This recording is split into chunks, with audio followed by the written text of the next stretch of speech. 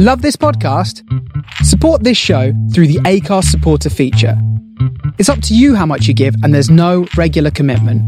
Just hit the link in the show description to support now.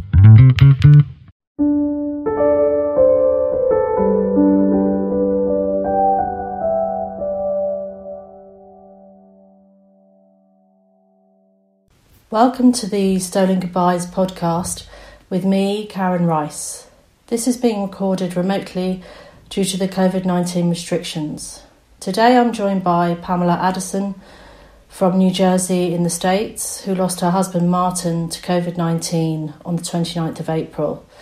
He left behind 2 children, a 2-year-old daughter, Elsie, and a 5-month-old son, Graham. He was 44 years old. Welcome, Pamela. Hello. I'd like to ask you first what Martin was like as a person and also as a father. He was the most passionate, compassionate person. He always would go out of his way for people, and he would always make me feel special. He would do little things, he would do bigger things. So he would always have a plan, to make me happy and, give me a little surprise. So it was always so it just made me feel so special and so loved. He always made me feel loved no matter what. And he was just always what I miss is I would always ask him for his advice, about things. And he would always just be so reassuring and talk to me about it. And I would just know that I was making the right decision, or I would wait on a decision because of him. So he was just that person that I would go to. And he was just the best daddy there could ever be. He just loved his kids so much. He was so silly with them. He would always make them laugh. And my daughter would always just wait by the door for him to get home from work. And the minute he got home, he would lift her up and fly her across the room. And it was just all the giggles, they would just always giggle with him. And even my, little boy who didn't really get a lot of time with Martin, he started that laughing stage. So Martin just knew how to make him laugh. It sounds brilliant. Yeah. And tell me, you mentioned that he was a romantic. Yes. Can you think of any examples of his romanticism? So I love lighthouses. And for our upcoming anniversary, he had planned this elaborate plan for us to go to a lighthouse in New York, not too far, but for the weekend to celebrate us. And I didn't know about it until after he died, because he only told his mom because she had to babysit the 2 kids. So originally we were supposed to go the year before, but I was pregnant and I was about to have Graham. So I didn't even know that he had planned that. So just it was an amazing surprise. And I'm sure we would have had a wonderful weekend. So Martin was actually born in Bath in the UK and moved to the States when he was 8. How did you 2 meet? So there was a dating app called How About We. So the basis of the app was that you would post an idea for a date. And if you were interested in that date, you would press intrigued. So I had a date posted how about we go to the Metropolitan Museum of Art and then grab a drink after. So he pressed intrigued, and then I said, oh, we should check it out sometime. So we met on the steps of the Met. And because the app didn't really, you didn't really have communication, you just planned the date. Your first meeting, it was you were talking instead of typing everything. So you already knew about someone. We were learning about each other. So I had changed the date. When I was heading to the Met, I was could we walk in Central Park instead, because it's so pretty out. I don't want to be inside. And so that's where we met on the steps of the Met, but then we walked in Central Park. How many years ago was that? It was 7 years yesterday. Wow. Can you think of a very special quality, one thing that really stands out for you that you really miss?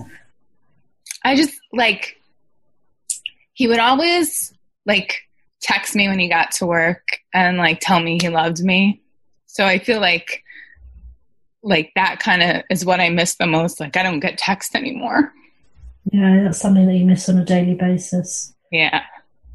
And then he would bring our daughter to daycare, so he'd always snap me a picture of him dropping her off.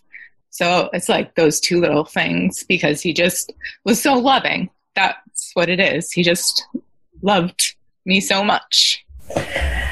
Can you think of the highlights of your relationship? Looking back over the 7 years, obviously your children. Yeah, and I guess like in learning about each other, so like he made me like a big Liverpool fan. So, you know, because that was like one of his real passions. So we like, you know, we really were sports related people. So like I introduced him to like my favorite college basketball team. He introduced me to Liverpool. So we just like had so much fun like doing each other's like experiences. So I think that was like a highlight. Like, you know, I think about going to a UConn Huskies game now and I'm like, it's not going to be the same because he's not here. And he made it so fun. Yeah. So that was like one highlight. And, you know, just like our honeymoon to like, we went to Nashville, Tennessee because we both love country music. So like that was a highlight because we just enjoyed it so much. You mentioned that Martin was a speech and language pathologist who was a healthcare worker. Yeah. Tell me about that and then how he fell ill. So he was like, he worked with people with dysphagia, which is people who have difficulty swallowing. So he worked at the hospital and he was just like such a passionate speech pathologist. Like he really cared about patient care and like making those connections with families, because usually the patients he saw were, you know, on their way to, you know, they're on their way out, kind of like death situations. And he had to like communicate that to the family, or, you know, telling people that, you know, their family member isn't safe to eat and they have to be on a liquid diet. So he was really very compassionate about, you know, those situations. And he also was a huge mentor to a lot of upcoming speech pathologists. So he would get a student every spring and sometimes in the fall. And all of them have reached out and just said like how much they learned from him and how they really just are the speech pathologists they are today because of him. And it really is, they always say about his amazing connection with patients and their families. So obviously when you're working with people, you do swallow evaluations. So you're like in people's face. So I think at the beginning of the pandemic, you know, he was seeing patients and, you know, I feel like there wasn't really, the whole world was not prepared for this. So I feel a lot of hospitals were not prepared and he probably didn't have the right gear to be doing those evaluations. Was he concerned about that? Were you concerned about that? He was. Of course I was, because I'm also a type 1 diabetic, so I knew that I'm on the higher risk of getting seriously ill. And he, you know, he was nervous about that too, because he didn't want me to get sick. But yes, he did come home and mention how it was very like stressful about not knowing, because, you know, because people didn't know what to do. So he was, you know, a little concerned. So I guess like a few days before he started to feel symptoms, he was in contact with a possible COVID patient. And that was like obviously a little bit worrisome. So I think he saw that patient twice, like on I think a Thursday and a Friday. And then Saturday it was my daughter's birthday and we celebrated her birthday. And then Sunday he started to have like a little cough, but like he just was like, oh, it's a cough. But he did want to get tested just to be, you know, because he was so like concerned about people. He wanted to make sure he wouldn't get anyone sick. So he wanted to, but that was the time when testing was very difficult because so many people were trying to get tested because it was like people were freaking out. So the place where he wanted to go had already closed because they were just at max capacity with tests. So he couldn't get tested then? Not right away. So on Monday he called out from work, still had a cough, but like he wasn't that concerned because like he's had coughs before, you know? And he was just like, oh, it might just be like one of my little sinus infection type coughs, because he would get sinus infections like sometimes like I do. So we weren't really worried until Wednesday when he started to have a fever. And then I think that Thursday he got tested finally. And then I think on Monday, the following Monday, it came back positive. And how was he feeling in the time before you got the positive result? So from Wednesday on, he was upstairs in bed most of the day, started like not feeling hungry, but like not, just so tired. So he was like sleeping a lot, and he would like, text me, oh, can you leave at the door some water, some bread, and then, I would fill up water, and then like the fever really started to bother him. So like he would ask for ice packs to put on his head to like feel cooler. So, and then every day I would ask him, do I need to call an ambulance? Can you breathe? Because that was the big thing in the beginning. Like if you can't breathe, you need to get to the hospital. So I would ask him every day. He's like, no, I can breathe. I'm fine. So then April 3rd in the morning, I started to hear him like gasping for air. And I was on the phone with my mom in the morning because I usually would call my mom every morning. And I was like, Mom, I think I need to call the 911. I think something's wrong. And I went to his door. I was like, Martin, can you breathe? And he couldn't really answer me because he was gasping so much. So I knew because he couldn't answer me, I had to call 911. And then they came. So you must have been very worried at that stage. Yeah. And then because, it was the pandemic, I guess the police arrived first, and they handed me the oxygen tank and told me how to put it on my husband's face. Because they didn't want to come into the house. What did you say? I had a mask. I found a mask because he was like doing work in the bathroom. So I had one of his like masks from that. I put it on my face. I went in. I saw him lying there. And again, like I saw him like that. And I told him, I need to put this on your face because you're having trouble breathing. And I called 911 and you're going to get help. And I put the oxygen mask on his face. How did he look? Just so sick. And, because he was being deprived oxygen, he was very confused. So he kind of like gave me this look like he didn't really know who I was, which is hard because I'm like your wife. But he was like so like deprived of oxygen at that point that he was just so confused. And how had you been communicating with him if he was isolating in the bedroom upstairs? So I would text him, and then I would just stand by the door and ask him like how he was doing and everything. And also like sometimes he would like open the door, and the way our steps are, like I could be 6 feet and he would just talk to me that way. Okay. Yeah. And did you feel that he was worried in that time?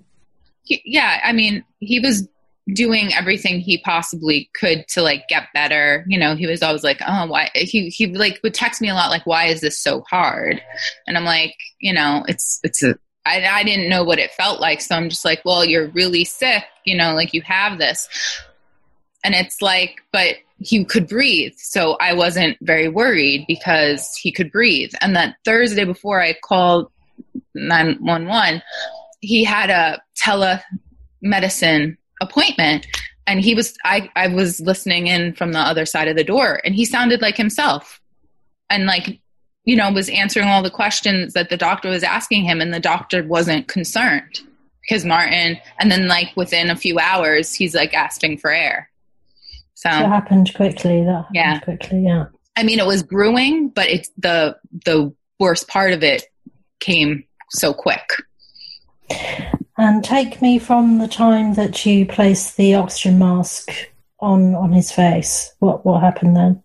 So then the 2 ambulances came, and then the paramedics came in, and they went into the room. And I remember hearing the parent, because I wasn't sure if I was like overreacting at first. Like, I'm like, oh, maybe this is just part of the illness. But I heard one of the paramedics go, wow, the wife was right.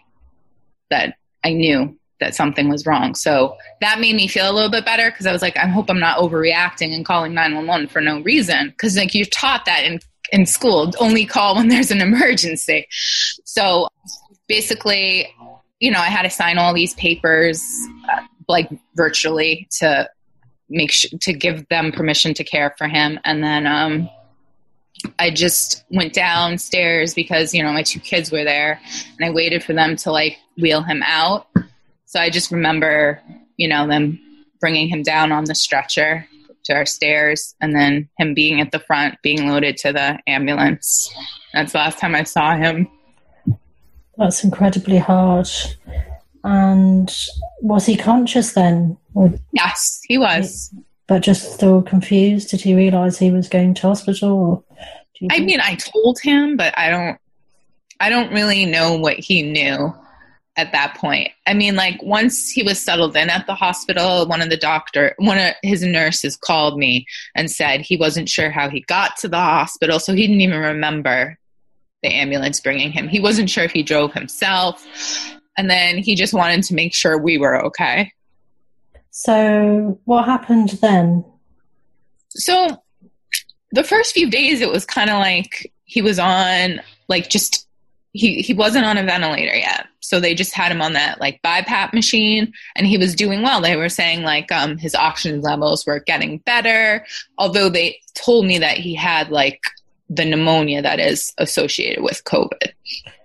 But his levels were getting better. He could eat and be on that machine. So that was, like, very positive. So I was getting all this positive feedback that he was, like, improving. And then one of the nurses, who I absolutely loved, there was like some nurses that were just so amazing, called me and asked me if I could bring his phone. So I did that. So we would text a little bit. I just remember him telling me he was scared, that he wanted to be home. And then Tuesday night, I got a phone call that said that they had to intubate him. So that was like April 7th. What did they have to do, sorry? Put him on the ventilator, so intubate him. Right. And I remember the doctor saying that it didn't look good, and that basically his COVID was, like, causing his body to attack his own body. So it was, like, something they hadn't really seen before. In terms of COVID cases?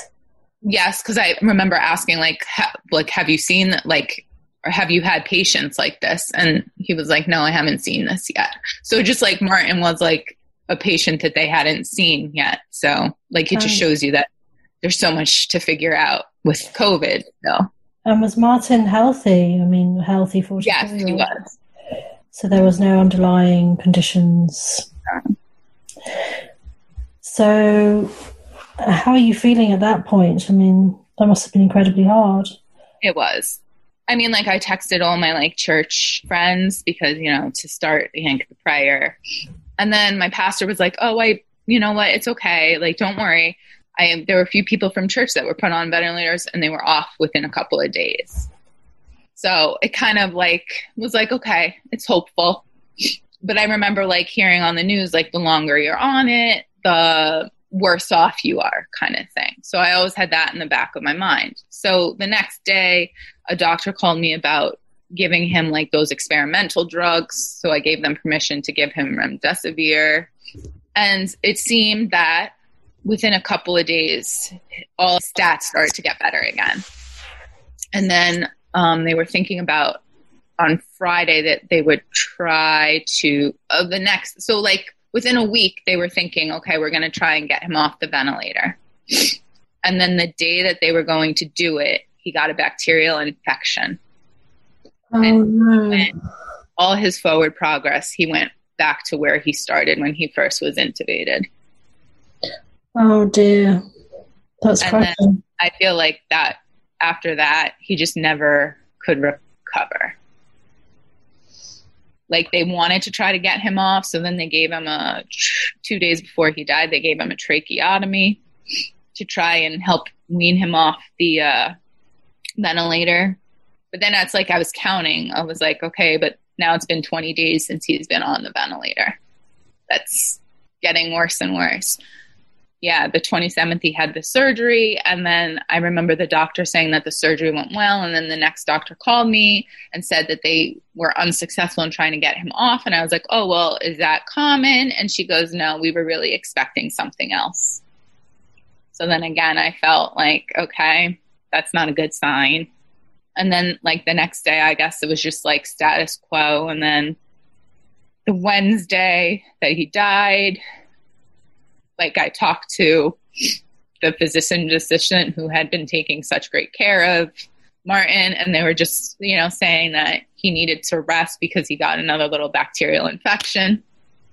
And then Martin's father also called the doctor around, I think, 5 my time, and it was like, nothing concerning. Like he texted me and it seemed like there was positive, and then 2 hours later he died. Wow, how shocking. Yeah. So I got the phone call that he went into cardiac arrest from the physician's assistant. And then I know what cardiac arrest is because my father passed away with cardiac arrest. So I just know that even if you come back from that, you're not fully yourself. So at that point I was like, he said, they're still working on him. They're not giving up. But as each minute passed, I was like, even if he does survive, he's not going to be Martin. And then I got the call that he passed. So in all that, what time frame was that from the moment? I guess around 7:00, I got the call that he went into cardiac arrest. And I think around 7:40, I got the call that he passed. And how long was he in hospital for? 26 days. 26. My word. And, I mean, did you have any support in that time? I mean, you were isolating with your children, I'm guessing. Yeah, so we just FaceTime. So I FaceTime with him, and then my mom came the night he died. I mean, it must have been surreal for you. It must have been. Can you put it into words? It was just, it was just like an emotional roller coaster because like every day you would wake up and you wouldn't know what was happening. And like, like the staff was wonderful, but sometimes it was really hard to get in contact with them because, they were working on so many patients or, busy. So that was like another thing. Like I was always like waiting for the next phone call, or no news was good. Like no call was good news, but I had an instance where they didn't call me when something happened. So then I could no longer trust that you not calling me means that it's okay. So, it was just like, I didn't feel like it was just like some like out of body experience. Like it just really was something from like the movies you would think. What about your children? What were you telling them? Well, Elsie knew that Papa was sick and had a cough, and she knew that he went to the hospital to get better. So that was what she knew at the time. And a few days later, I did tell her that, Papa went to heaven and he's not going to come home. It's heartbreaking. And Graham, obviously Graham's still very small. So he didn't really know what was going on. Yeah.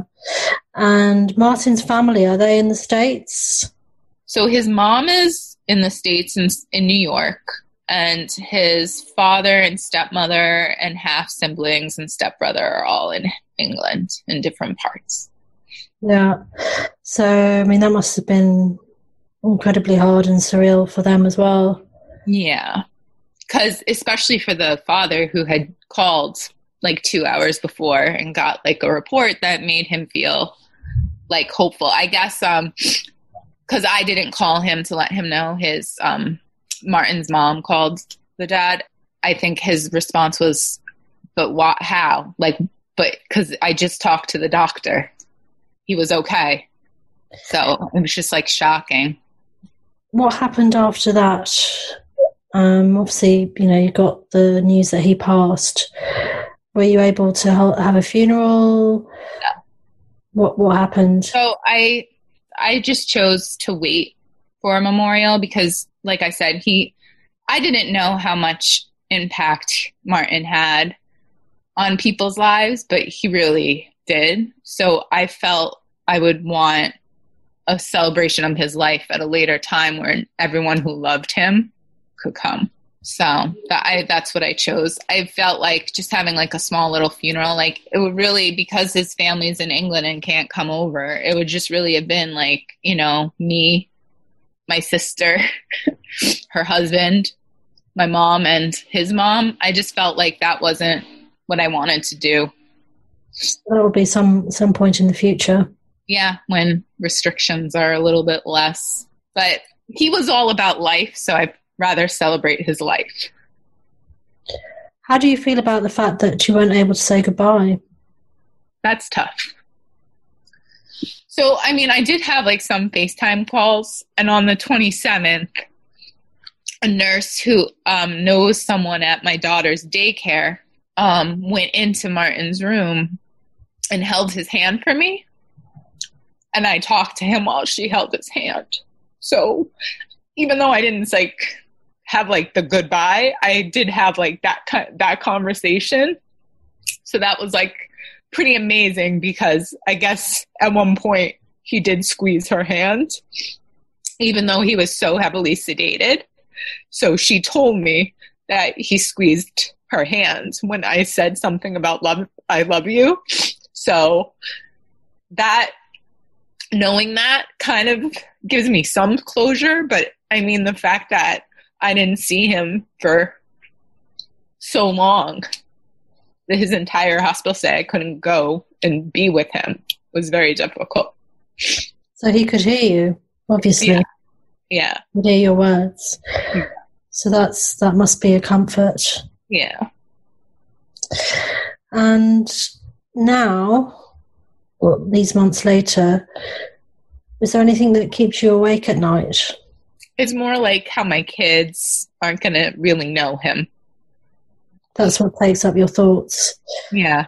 It's like, I feel like a lot of my sadness, I mean, I love him, I miss him. A lot of it is because I cry for them, because they're not going to have their dad doing all the things that he wanted to do with them. Yeah. And it's tough.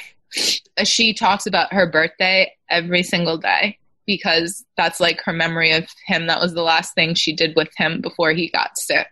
So she literally will sing happy birthday, you know, say happy birthday, Elsie, talk about how we put hats on our head, how she made a cake, because we made a cake with her. And she talks about it every day. So that's a huge connection, such a strong memory for her.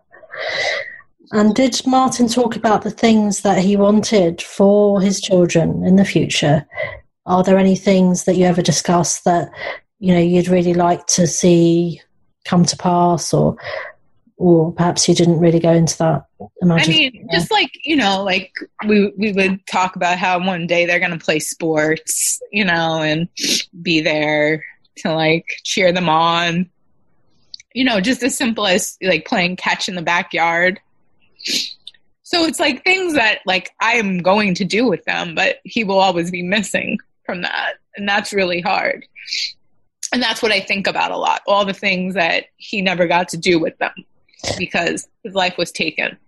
What emotions are you left feeling now? I mean, sometimes I'm angry about the whole situation. And like, I sometimes ask like, why Martin?